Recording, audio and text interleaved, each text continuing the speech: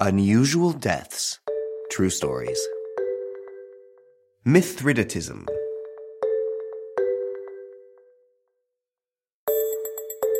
A long time ago, in 132 BC to be precise, Mithridates VI was born. He was, surprise, surprise, the son of Mithridates V, who would, a few years after the birth of his successor, encounter a tragic death, since his wife had him assassinated. The death of Mithridates VI wasn't commonplace either, so much so that his name has been remembered not only by history, but by science. Have you ever heard of the medical term Mithridatism, coined in the 1850s? It's a practice that can save your life, but only in certain cases.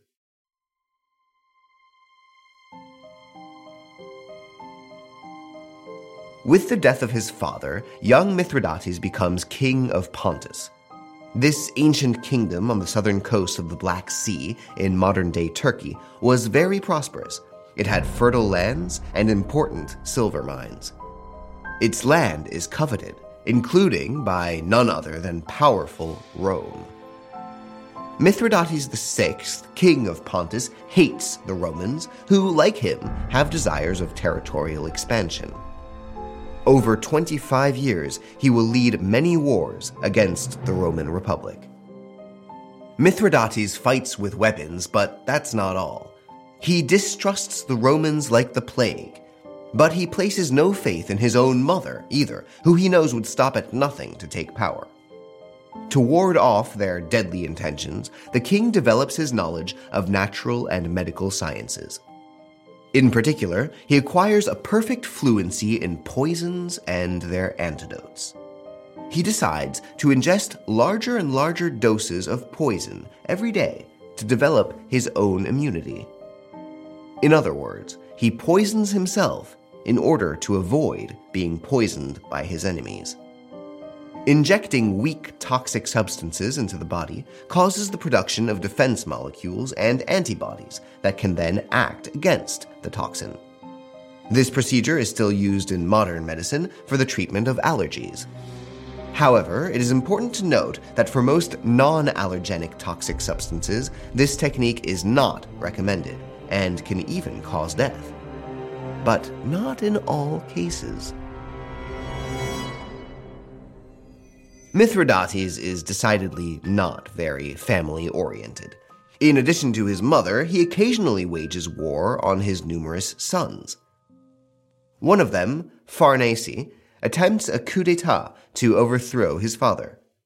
Defeated by his son, and fearing he'll be delivered to his Roman enemies, Mithridates decides to commit suicide. He surrounds himself with his daughters and makes them drink poison. Mithridates then does the same. But, just as he's trained it to do, his body fights the poison, and he does not die. Enraged, the king perseveres in his suicidal intention. He grabs a sword and stabs himself in the stomach, seppuku style. But no luck, the king is still alive. So he turns to one of his guards and asks him to finish him off. And thus, a king who so often defeated the fiercest warriors and the noblest enemies dies at the hand of a servant. A disappointing end for a mighty king, undefeated on the battlefield, smarter than his enemies, and above all, stronger than death. Perhaps the Grim Reaper wanted revenge on a mortal who tried to cheat her. She could not have done better than with this unworthy death.